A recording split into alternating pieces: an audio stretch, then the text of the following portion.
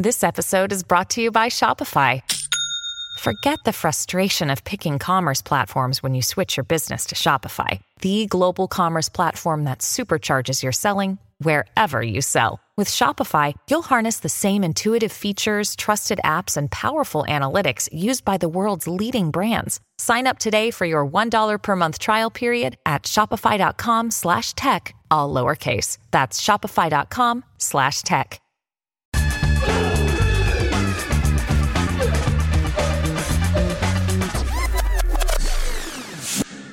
Hello, everyone, and welcome back. Here's why you should watch today's Real Vision Crypto Daily Briefing. A changing of the guard at some of the highest profile crypto firms. We'll analyze the big news at Celsius, FTX US, and others, and what may be some key regulatory signals to the crypto space, plus a deep dive into cross-chain interoperability with Sergey Gorbanov from Axelar, who explains why this crucial aspect of DeFi is coming now. As always, we'll break the conversation down into key takeaways at the end. Stay tuned for that. I'm Ash Bennington, joined today by Santiago Velez. How you doing, Santiago? I'm doing great. Thanks for having me back, Ash. Oh, it's always great to have you with us, man. I should say, don't forget to subscribe to Real Vision Crypto. It's free. If you're watching this on YouTube, smash the like button for the algorithm, subscribe, and hit the bell for notifications. Now, let's jump right into today's price action. The surge in crypto's prices we saw Tuesday has evaporated. Bitcoin is down on a 24-hour basis, hitting lows below 19,000. It's above that threshold right now. We can see that infamous Bart Simpson pattern on the chart. When you look there, it kind of looks a little bit like his hair.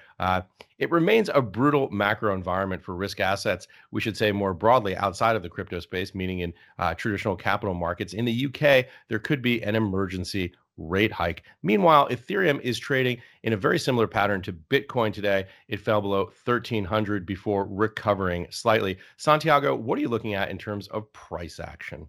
Well, honestly, I'm actually surprised at the resiliency of the crypto markets as compared to other, equities, for example, or even the bond market. Surprisingly, they're behaving just like one would expect in a normal bear market. I'm actually anticipating another kind of big leg down, but not quite yet.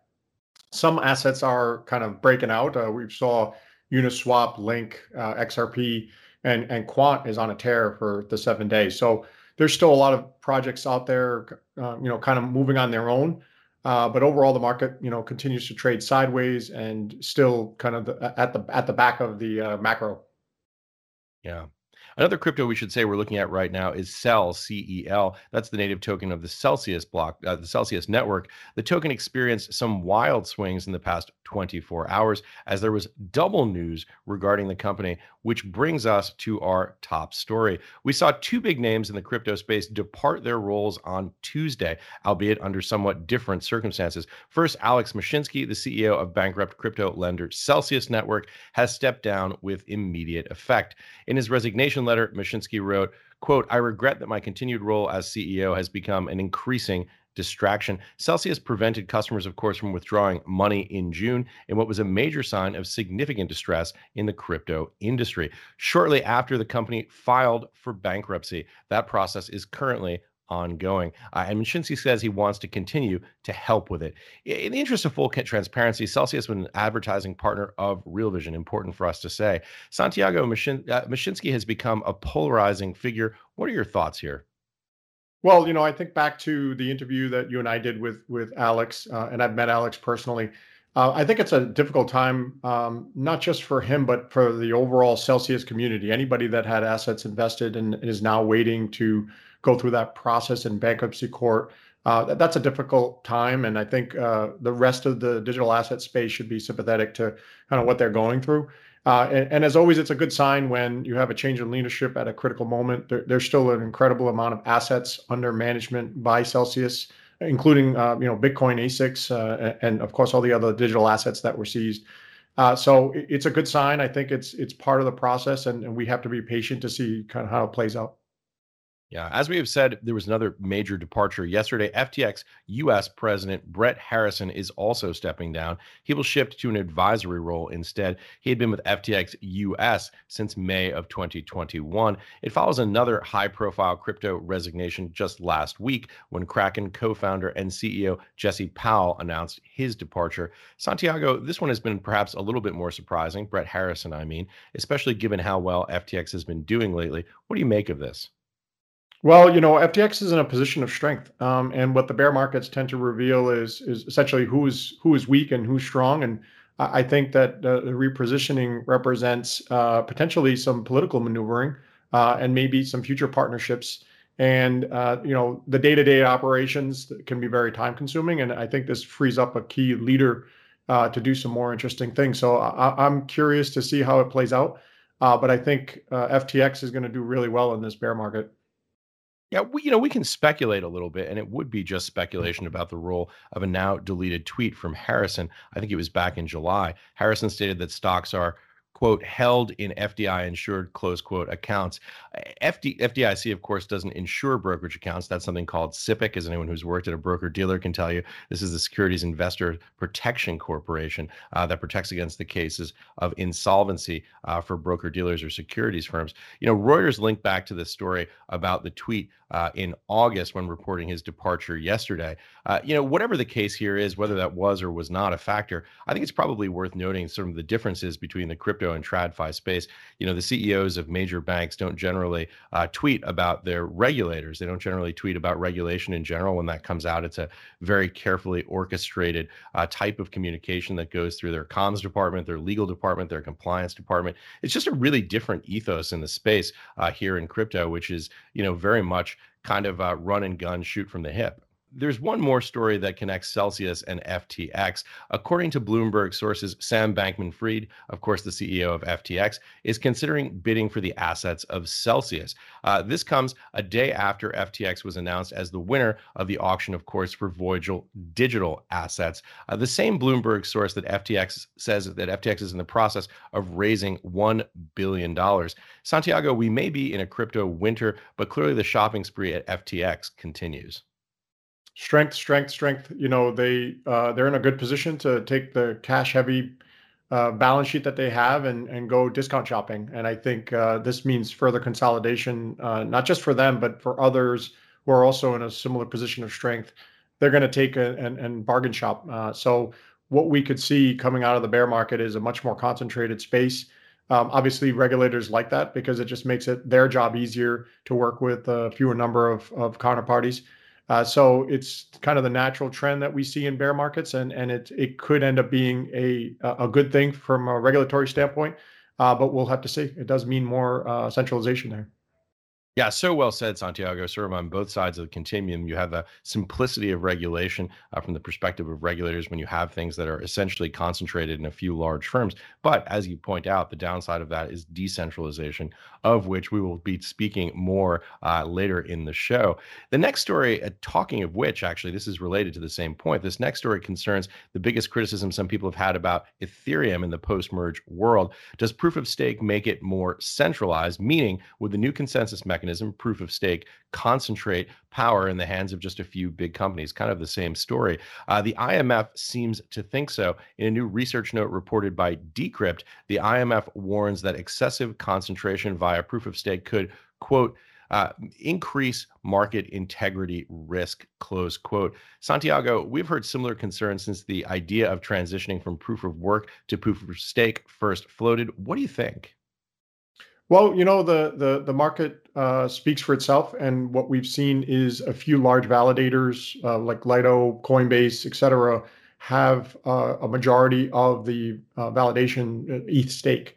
Whether or not that becomes problematic, we'll have to see, and I think it will express itself if and when the regulator decides that they want to see if they can regulate down to the block level and starts to put pressure on some of those large validators, especially if there's only a handful. So, I think the jury's still out, and we'll see how the networks respond to that kind of attack surface. The merge was definitely a buy the rumor, sell the news event, and the price action, as we were discussing earlier, that continues to reflect the macro. But the the validation naturally over time means further concentration in the largest ETH holders, just because of the mechanism in which validators are rewarded for validating blocks and processing transactions. So for the long term, it remains to be seen whether or not it's gonna remain decentralized. So that's what I'm most curious about, and I think that's what a lot of people in the proof of work camp is that one of their main criticisms. Yeah, I'd also like to talk about the story just a little bit more broadly here. The name of the paper from the IMF is Regulating the Crypto Ecosystem. They're telling you right on the tin what the end goal here is. I've said before we may be in this process of coming to a head in what could be a coming civil war in the crypto space between pro-regulatory forces on the one hand and folks who believe in the more decentralized libertarian ideals of cryptocurrency on the other. And this may very well be precipitated by the Ethereum transition from proof of work to proof of stake, which seems to just naturally, for a series of reasons related to the technology, surface some of these issues. Santiago, any thoughts about that? Well, honestly, I think it could come through the venue of stablecoins, as we see, money market funds and yields rise on savings and deposits. Naturally, that's going to strengthen the yields on stablecoins themselves, which are an integral part of the DeFi space. So then, what will likely happen is those stablecoins that have a centralized counterparty may be put under pressure to implement, sanctions or censor transactions, et cetera, whitelists, blacklists, and so eventually the pressure will mount down to the block level and to the validators. And I Right. think the regulators will test that space until they see how far they can go, and how practical it is to implement that enforcement. And we could see a bifurcation of the space. We could see Yes. a splitting of a very compliant sector, and then on the other side, a very kind of deregulated, anonymized sector. Yeah, I think that's extremely well said, and I think it's spot on. Look, the reality is that this is already coming in the stablecoin space. It's already here. We saw this with Tornado Cash. We saw this with Circle censoring some of the transactions from blacklisted addresses. But really, the key point about what's coming next is this question of, does it happen at the validator level? Do stake pools wind up getting regulated as well? The argument in the space is that at the protocol level, these transactions should remain censorship resistant. Whether or not regulators are going to feel the same way, I think that's very much an open question. And as you point out, the ultimate implication of that could be a bifurcation of the space where you see this splitting into a regulated sector and an anonymous sector. That could have really profound implications that I'm not sure a whole lot of people have thought through yet, Santiago. Yeah, 100% agree. I'm waiting patiently to see how it plays out and how the communities respond, whether or Yeah. not they come together and come up with a unique compromise or solution, or if it's just essentially the large exchanges or large validators who drive most of the departure, because they're not beholden to the community, they're beholden to the shareholders. So that's where I think most of the pressure is going to be.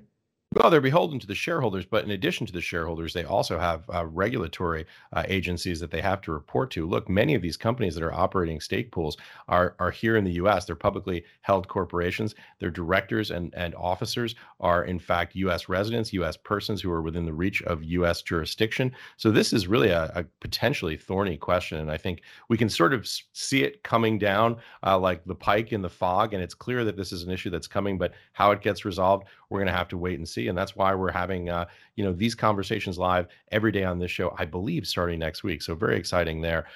We should also say another story in this space right now that's relevant here. It has some implications that are quite similar. We've also heard some very interesting comments from Fed Chair Jay Powell in a panel on Tuesday, reported by CoinDesk. He said, quote, "The DeFi winter didn't have any significant effects on the banking system and broader financial stability due to a lack of links between them." So this is essentially saying that the unregulated DeFi space does not have spillovers. This is what we talked about during the 2008 period, where you saw spillover effects from the mortgage market, specifically from some of the asset-backed securities in the mortgage market, causing instability in the broader financial sector. Powell is saying that we don't see that. He said this gives lawmakers time to work on regulation, and he urged them to do it, quote, thoughtfully and carefully. So Powell essentially signaling that there's not really an incredible rush to get this regulation done right now because there isn't this pressure on the system more broadly caused by spillover effects. But he also said something else that I think is very interesting. As he put it, and this to me was one of the key phrases that came out of it, quote, same risk, same regulation. Santiago, when it comes to the Fed, we parse through every word. What do you make of these comments from Chair Powell? I think it's a little myopic. I think for decentralized networks that operate globally, the type of enforcement that is required is a globally coordinated enforcement. And so I think that any individual nation state regulator is going to have a difficult time.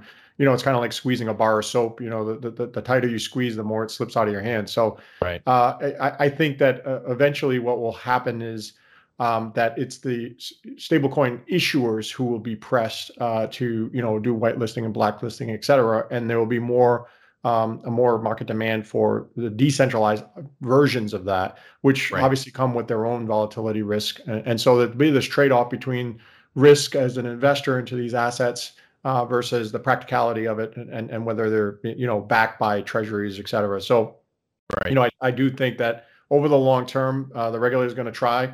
And as the financial systems start to intertwine, which they inevitably will, they could end up becoming a systemic risk, and the need for enforcement and oversight is going to grow.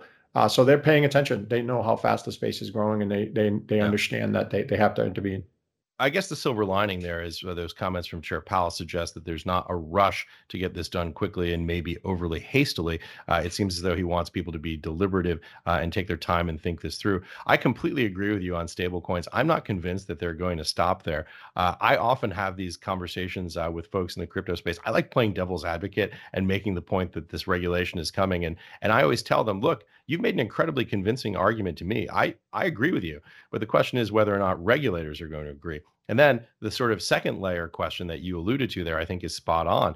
If they don't agree, will they in fact be successful? I think that is very much an open question. This metaphor of squeezing a bar of soap is a good one. It's one I may steal from you, Santiago, because I think that is, potentially the challenge when you come and propound regulation. If you can't enforce it, or there's no party to enforce it against, that can become tricky. In either case, obviously some really interesting stuff coming down the pike in this space. By the way, a little bit of a transition here. The IMF has also warned about vulnerabilities concerning cross-chain bridges, another concern, obviously, in addition to some of the regulatory headwinds that we see in the space. It's a critical aspect of DeFi, which means making sure different blockchains can talk to one another. This is what bridges do in their purest sense. It's also been a significant vector of attacks by DeFi hackers. Sergey Gorbanov is the CEO and co-founder of Axelar, which is a cross-chain transfer protocol. Santiago, before we get started here, why were you interested in Axelar? Well, I think that the future is multi-chain, and I believe firmly that if we're going to have the next great financial crisis, a global one, we need an alternative financial system, something that is well knit together, is reliable, secure, and allows for value to transfer in and out of value, essentially. And I think that any project that offers the ability to kind of stitch these different L1s together and share their properties, it makes that tapestry, that topology, stronger and more useful, so that when the time does come to use this financial system, it'll be ready. At Evernorth Health Services, we believe costs shouldn't get in the way of life-changing care, and we're doing everything in our power to make it possible. Behavioral health solutions that also keep your projections at their best? It's possible. Pharmacy benefits that benefit your bottom line? It's possible. Complex specialty care that cares about your ROI? It's possible. Because we're already doing it, all while saving businesses billions. That's Wonder made possible. Learn more at evernorth.com/wonder. Yeah. Talking of which, let's jump into the first clip on how Sergey got into this cross-chain line of work in the first place. Started to play with the blockchain space a little bit more. So I worked on the project that ended up being kind of Algorand blockchain, and so helped to design and take that to the market with a team out of Boston. And afterwards, after launching Algorand, though, we saw kind of rise in problem in the ecosystem that a lot of different chains were being built. All of them had very unique approaches to consensus, right? To fast speed, but none of them could really talk to one another, right? And it was clear to us that for the ecosystem to continue growing, we are going to need to have all these different chains because they all have their own trade-offs, right? But we have to function as a whole, as an ecosystem. And so connectivity across all these chains became a very important problem. And we didn't really see any solutions that were valuable to connect, Algorand and many other chains. And so we started Axelar with my co-founder Yorgos to precisely focus on that problem, right? How do we allow everybody to continue innovating, build more chains, scaling the ecosystem, but still be functioning as one by connecting everything together? And so that's what we're focusing on at Axelar. That's fantastic. I think a lot of people take for granted kind of the topology of the internet, which, at the base layer, there's this TCP/IP, and every single computer can talk to every other computer and route information easily. And it's one language. But when you get into blockchains and different consensus protocols, they may all speak a completely different language. And so if you want to route information or value, you need a way to essentially be the translator in the middle, right? And so as I understand it, Axelar acts as that kind of universal translator and router. So can you explain a little bit about, maybe how Axelar works, and then we can break down how on an individual chain it may intervene or be that facilitator, and then how we achieve essentially cross-chain communication, and then we can get into security. So first of all, how does Axelar works? What is it, and how does it solve this problem? Yeah, I mean, on a very high level, it's easy to think of Axelar as almost like sort of Stripe for Web3, right? So on top of the network and all the complicated infrastructure, there is a very simple API that developers can use to communicate cross-chain. Okay, so meaning like you can send a message, you can specify a destination where it needs to go, and it will go there, right? And it will execute that message. And your message can be anything from a token transfer to a cross-chain kind of smart contract call to NFT transfer, right? Payment, anything you can encode in that message, right? And so this is what the developers interact with, right? At the bottom of this sits a decentralized and a permissionless network, which is a protocol that we have designed, which is the Axelar network, that's responsible for kind of routing and moving of information, right, from one ecosystem to another. So as soon as a developer makes this request with an API, then the network will understand that request and think about where it needs to go, how it should be processed, how it should be executed, and then help you execute this request on the destination chain and return it back, to your home base chain, right? And so you can think of then the Axelar network as the infrastructure on the back end that does all the complicated kind of air traffic control. You can think of it that way, right? That kind of directs traffic from one network to another, but developers get exposed to a very simple API that they can just interact with to send messages.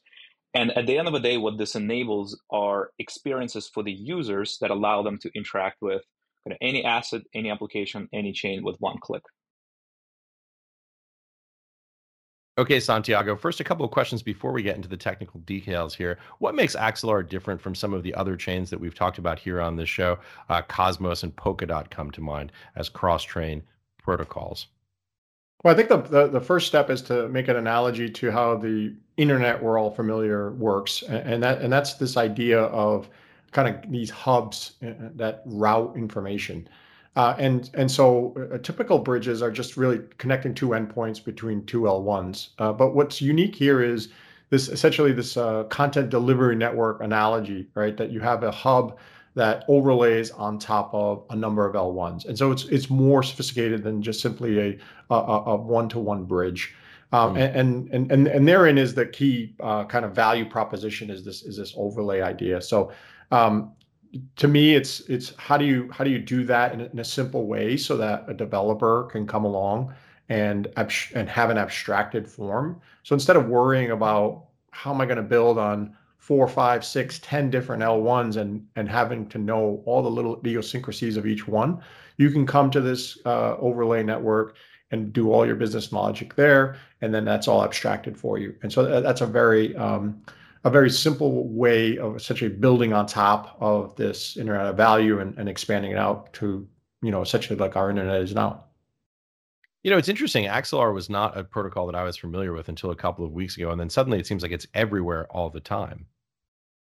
Yeah, it came out of the desire to connect, Algorand to Ethereum and to other large L1s. And the first problem that you arrive at if you're connecting an EVM and a non-EVM L1 is they speak two This is totally the different Ethereum languages. virtual machine for those who may not know.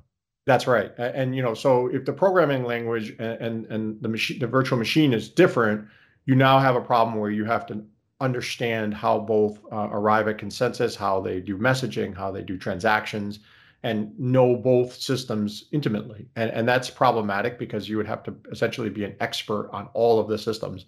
And so, the desire came from this acknowledgement that different L1s arrive at consensus differently. Some use proof of work, some use proof of stake, some use the EVM, and others don't. And so, how do you stitch this all together so that you can get reliable, secure cross-chain interoperability?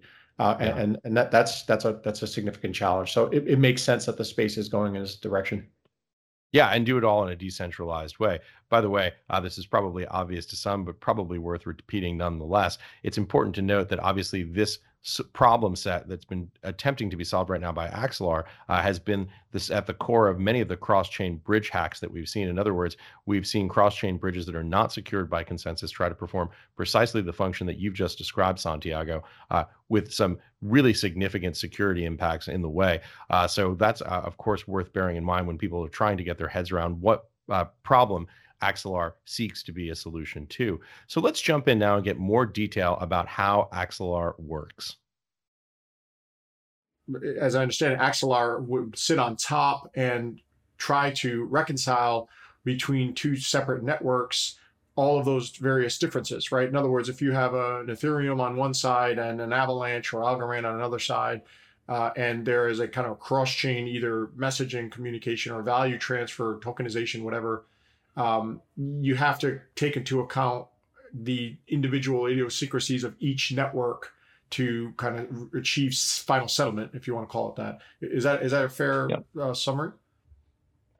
That's very fair, right? Like, so I think the way we like to think about it is like Axelar is almost, it's like an overlay network on top of these networks, right? And so kind of the concept of overlay network is actually pretty well known in distributed systems and like traditional internet, right? It's a network that kind of sits between other networks that helps you do kind of routing, translation, right, and security. So those are kind of the key properties. And then Axelar network itself kind of plugs in to other chains, but without requiring any changes from those platforms, right? So there is like what we deploy is what we call like a gateway to those chains. Gateway is almost like a router, right? And then once this router is sort of deployed to this chain, then anybody can send messages to this router, and then this Axelar overlay network will take those messages, know where they need to go, to which other routers, and kind of deliver them there and sort of execute, right? So it's a network that sits on top of it. And then it is intelligent in the sense that it knows how to do this routing. It knows finalization rules of different chains, right? So whether or not you're working with proof of stake or proof of work or any other model, the network knows how to finalize messages from those chains and then kind of process them from there. I see. So this gateway approach and this API approach, you're essentially abstracting a lot of the kind of underlying complexities of the L1 so that the application developer can focus on kind of just getting it down to business, right? Doing a business logic. And then, with consideration for the differences in the network, then making choices. Does it have a capability of kind of multi-hopping or routing in a sense? If you have these various, I assume you use smart contracts for these gateways on each of the L1s. Can you route along various paths similar to how the internet routes? Yeah, exactly. So right now, kind of everything is connecting through sort of one instance of the protocol, right? But kind of one of the next upcoming upgrades would be actually to allow like multiple instances of this protocol that is still composable with one another, right? So, and kind of precisely to your point, right, like the world that we have to get to eventually is to allow multiple sort of hubs of connectivity, right, with intelligent routing between them. So in the same way as you travel, by air, right, like take airplanes, you always kind of find the most optimal route to go from a city A to a city B, right? And maybe you have like one hop in the middle or no hops in the middle, and platforms like Expedia allow you to search that efficiently, right? In the same way, in Web3 infrastructure, we are kind of building this sort of routing or transport layer that will allow you to have the optimal number of hops, right, with the best security and like lowest transaction fees at the end of the day if you have to take like multiple hops. So Santiago, you break down some of the details here. Sergey describes Axelar as an overlay network that handles routing, translation, and security. Can Axelar serve in the role of bridges, which obviously have been notorious for their security concerns in the past? We've talked about this a little bit in the prior question, but more broadly speaking here, talk a little bit about the mechanics of the overlay network. So essentially, think of it as a set of chain links that connect to one another. And if you have two L1s, they have to be connected without creating a weakest link. And so that overlay network in and of itself has to be as secure as the L1s that it's trying to support. So what they've done is instead of just having a bridge that has a few multi-sigs, or some centralization component that makes it susceptible to an attack, you have a completely independent network that has its own set of consensus based on proof of stake, its own set of validators, and its own security. It can borrow some security from other networks, and they can share in that. But essentially, that middle link, which connects the other two, has to be as robust, and it has to be able to secure the messaging and the value transfers. And what's interesting is that it essentially puts hooks in each of the L1s. So it will write a smart contract on Ethereum, or it will write a smart contract on some other smart contract capable network. And it's those hooks, those little smart contract processes that do the work that the overlay network tells it to, right? That relays it. So it's a very clever way of making sure that there's no opportunity for an attacker, like we've seen more recently in various bridge collapses, to kind of attack it mid-transit, midway, and so it's safe the entire path. So I think it's brilliant. Yeah. In the next clip, Sergey talks about decentralization and the risk factors. Let's take a listen. I think a lot of kind of a first generation, even a lot of solutions that you use today, they're all centralized, right? So what that means is that the protocol that moves assets or information is kind of controlled by, 2 out of 2, 2 out of 3, kind of a multi-sig, right? Where just a few nodes or a few parties have to authorize a message that needs to go from A to B. And, that cannot scale, right? Like, that's not the premise of Web3. The whole premise is that you have open protocol with high resistance to censorship, with high availability that anybody can rely, anybody can build on, right?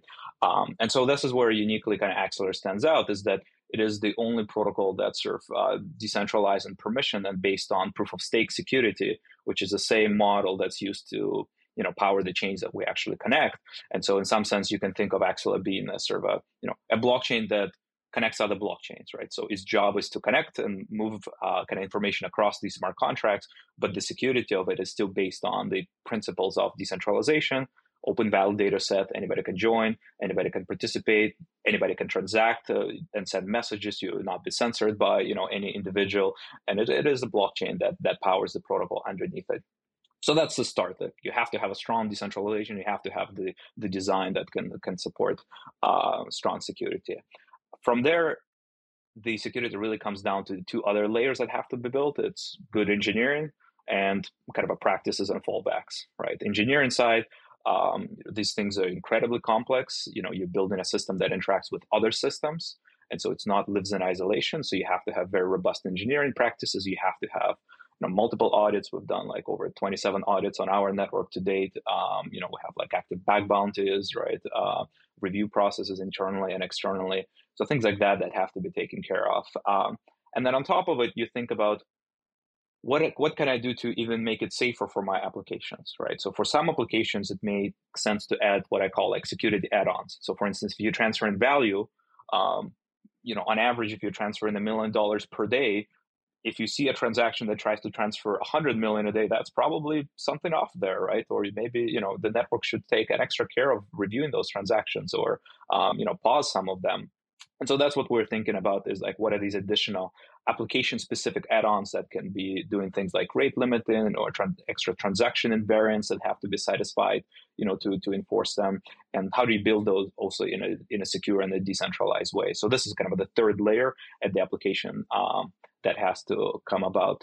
So I would say it's a complicated problem. The field has been, pretty young, and I think have been rolled out a lot of kind of ad hoc solutions. But I do think it can be done kind of robustly and securely. You just, should not take kind of shortcuts and kind of think about it in a cohesive way.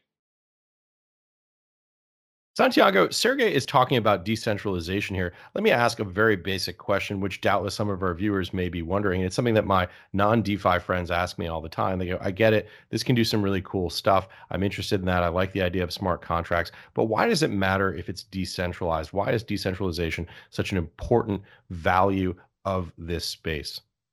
I think it's one of the core values, and it makes sense that at this point in time, we don't reintroduce new centralized actors, not just for censorship resistance, but also for security and making sure that attack surfaces are low.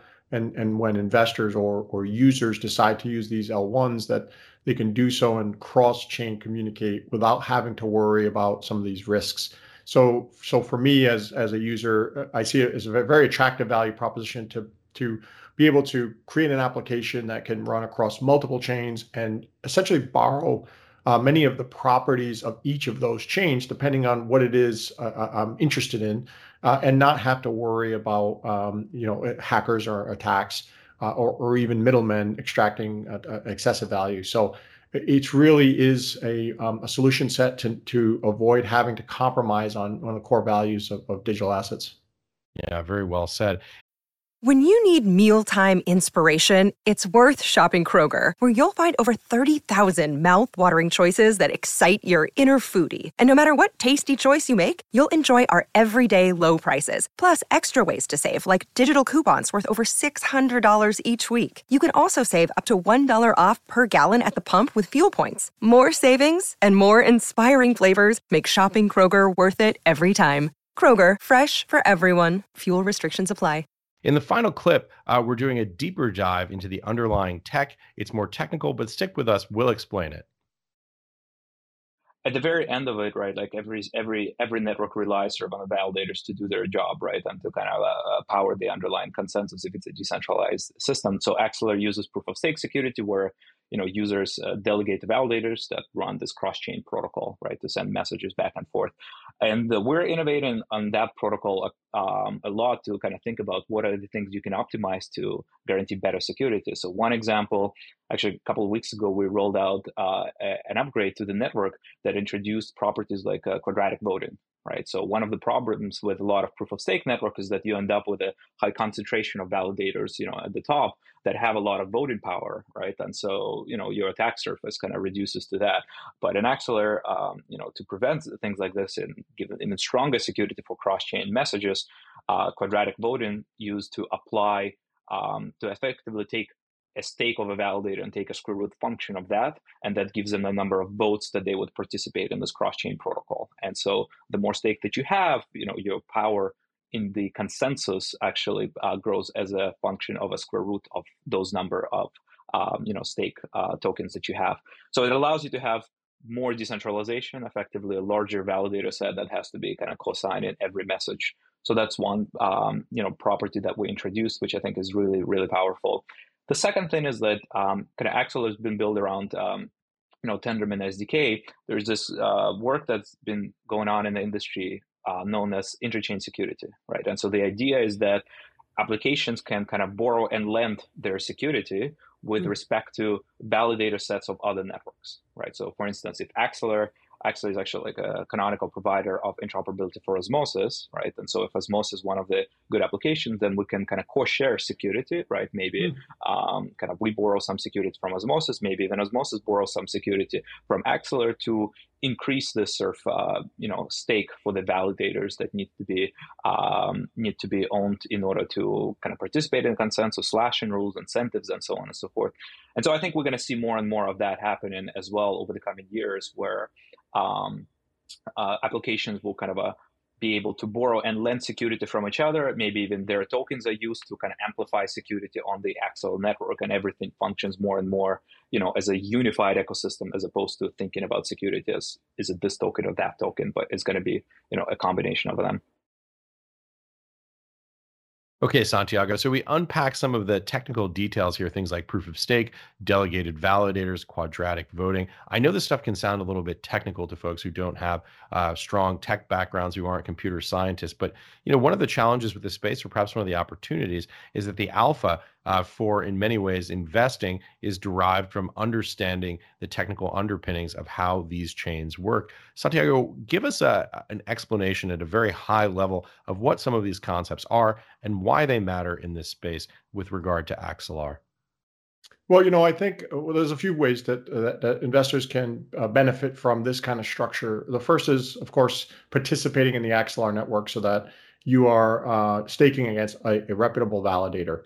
And in that way, you earn yield from helping these transactions move across chain securely.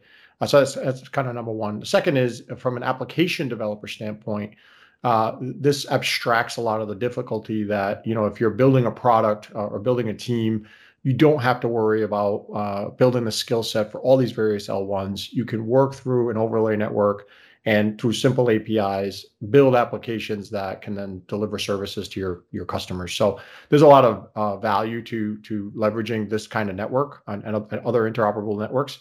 So for me, that's how I would be framing it. The risks are in understanding that each of the anchor points we talked about in the various L1s, those are the points where you could have failure. And what the Axelar team is doing very well is making sure that those smart contracts are well audited, that they're following best practices, and where the attacks could occur, they're putting the emphasis.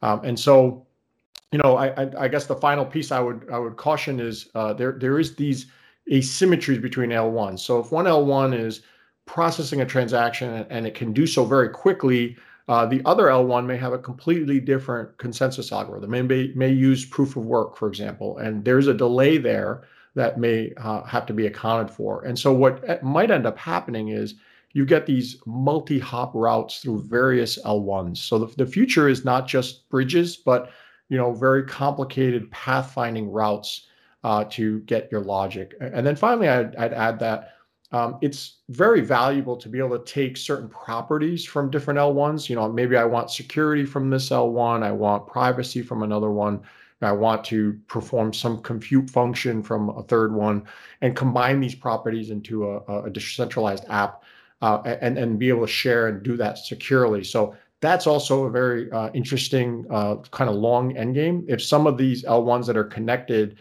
start being used, you could see competitors to AWS arise, for example. So for me, it's very interesting.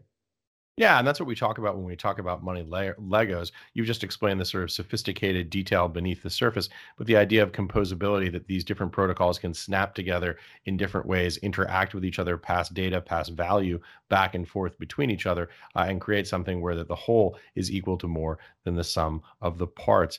Talking of which, as we roll things up here, some key takeaways that I think our viewers can take away from your conversation, Santiago, with Sergey Gorbanov. Sergey says he's decided to work on Axelar after seeing the number of different blockchains soar. The problem was, he says, that they couldn't talk to each other. So in order to facilitate the growth of the ecosystem, he started working on a protocol to deal with this issue. Santiago compared Axelar to being a translator for blocks speaking different languages. Sergey uses the metaphor of air traffic control that allows developers to work from a standardized API. That's an application programming interface. It's the way that computer programs interact with each other. Sergey also talked about the need for proper decentralization. He says that the premise of Web3 is about transparency and accessibility. He also says that this is a critical starting point for cross-chain communication and that there can be no shortcuts to making it secure. Gorbanov believes that proof of stake and related technologies are a good way to go about achieving these goals. Okay, so let's move on to the final segment of our show, viewer questions. We have time today, I think, for one question. It comes from Dieter on YouTube.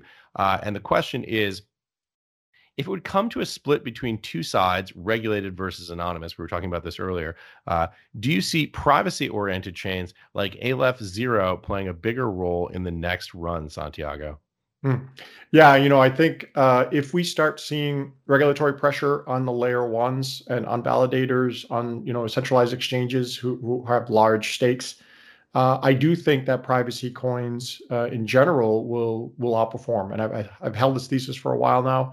I think the premium on privacy has been underestimated for a long while.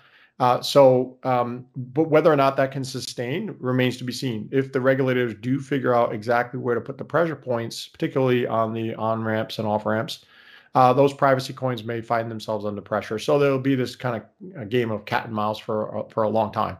But yeah, I do see privacy as a fundamental property.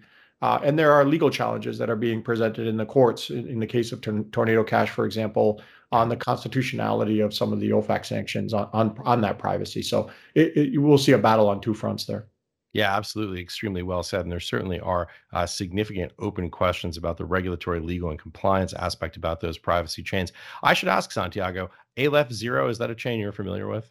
No, I'm not, but I'm going to look into it now that our viewer brought it up. I'm not familiar with it either. The only thing I know about Aleph is that it's like a Hebrew and Aramaic letter that mathematicians use to denote different levels of infinity. And if you want to blow your mind, Google Cantor set theory, and you will go down a deep rabbit hole on the math. Santiago, delightful to have you with us. We really enjoy these conversations. You possess this rare ability to talk to the technical founders of these companies and then break them down in plain English here with us. Fantastic. Really enjoyed this conversation with you today. Thanks so much for having me, Ash. Appreciate it. That's it for today's show. Thank you for watching, everybody. As always, don't forget to subscribe to our YouTube channel, smash the like button, hit the notification bell so that you know when we go live. Remember, this is your show. We want to hear from you about what's working and what's not. So drop us a comment below and let us know your feedback. What guests do you want to see? What themes should we cover here? We appreciate you sharing your time with us today, and we always appreciate your suggestions and recommendations. Tomorrow, we've got Rekt Capital with the latest technical analysis. Before we go, we want to flag some big changes here at Real Vision. We're refreshing the Real Vision Essential tier, our entry-level macro subscription. We're launching multiple new shows, including Make or Break, Steno Signals, 3 Ideas, and The Collectors. All of this at the reduced price of $99 per year. Go to realvision.com/essential. That's realvision.com/get essential, get essential to sign up. We'll leave you with a new snippet of the offering right now. See you tomorrow live on Real Vision Crypto Daily Briefing. The Sri Lankan Prime Minister's house set alight. The first is authoritarianism. The second is corruption. The FOMC is strongly resolved to bring inflation down to 2%. Home builders are abandoning homes unfinished. Massive protests going on here. We're going to see a material impact here on growth and indeed on earnings, which my colleague... Change is happening and you can fear it, but you're not going to stop it. There are really only 2 countries in Europe that have managed to maintain a replacement level birth rate, France and Sweden. This is the biggest bubble in the history of the world, and you have no clue. It's all herd mentality. It's the same as the property market. What happens over the next few months could define what happens over the next few years. So we want to make sure that you understand why. You've probably realized that we really have been listening to you.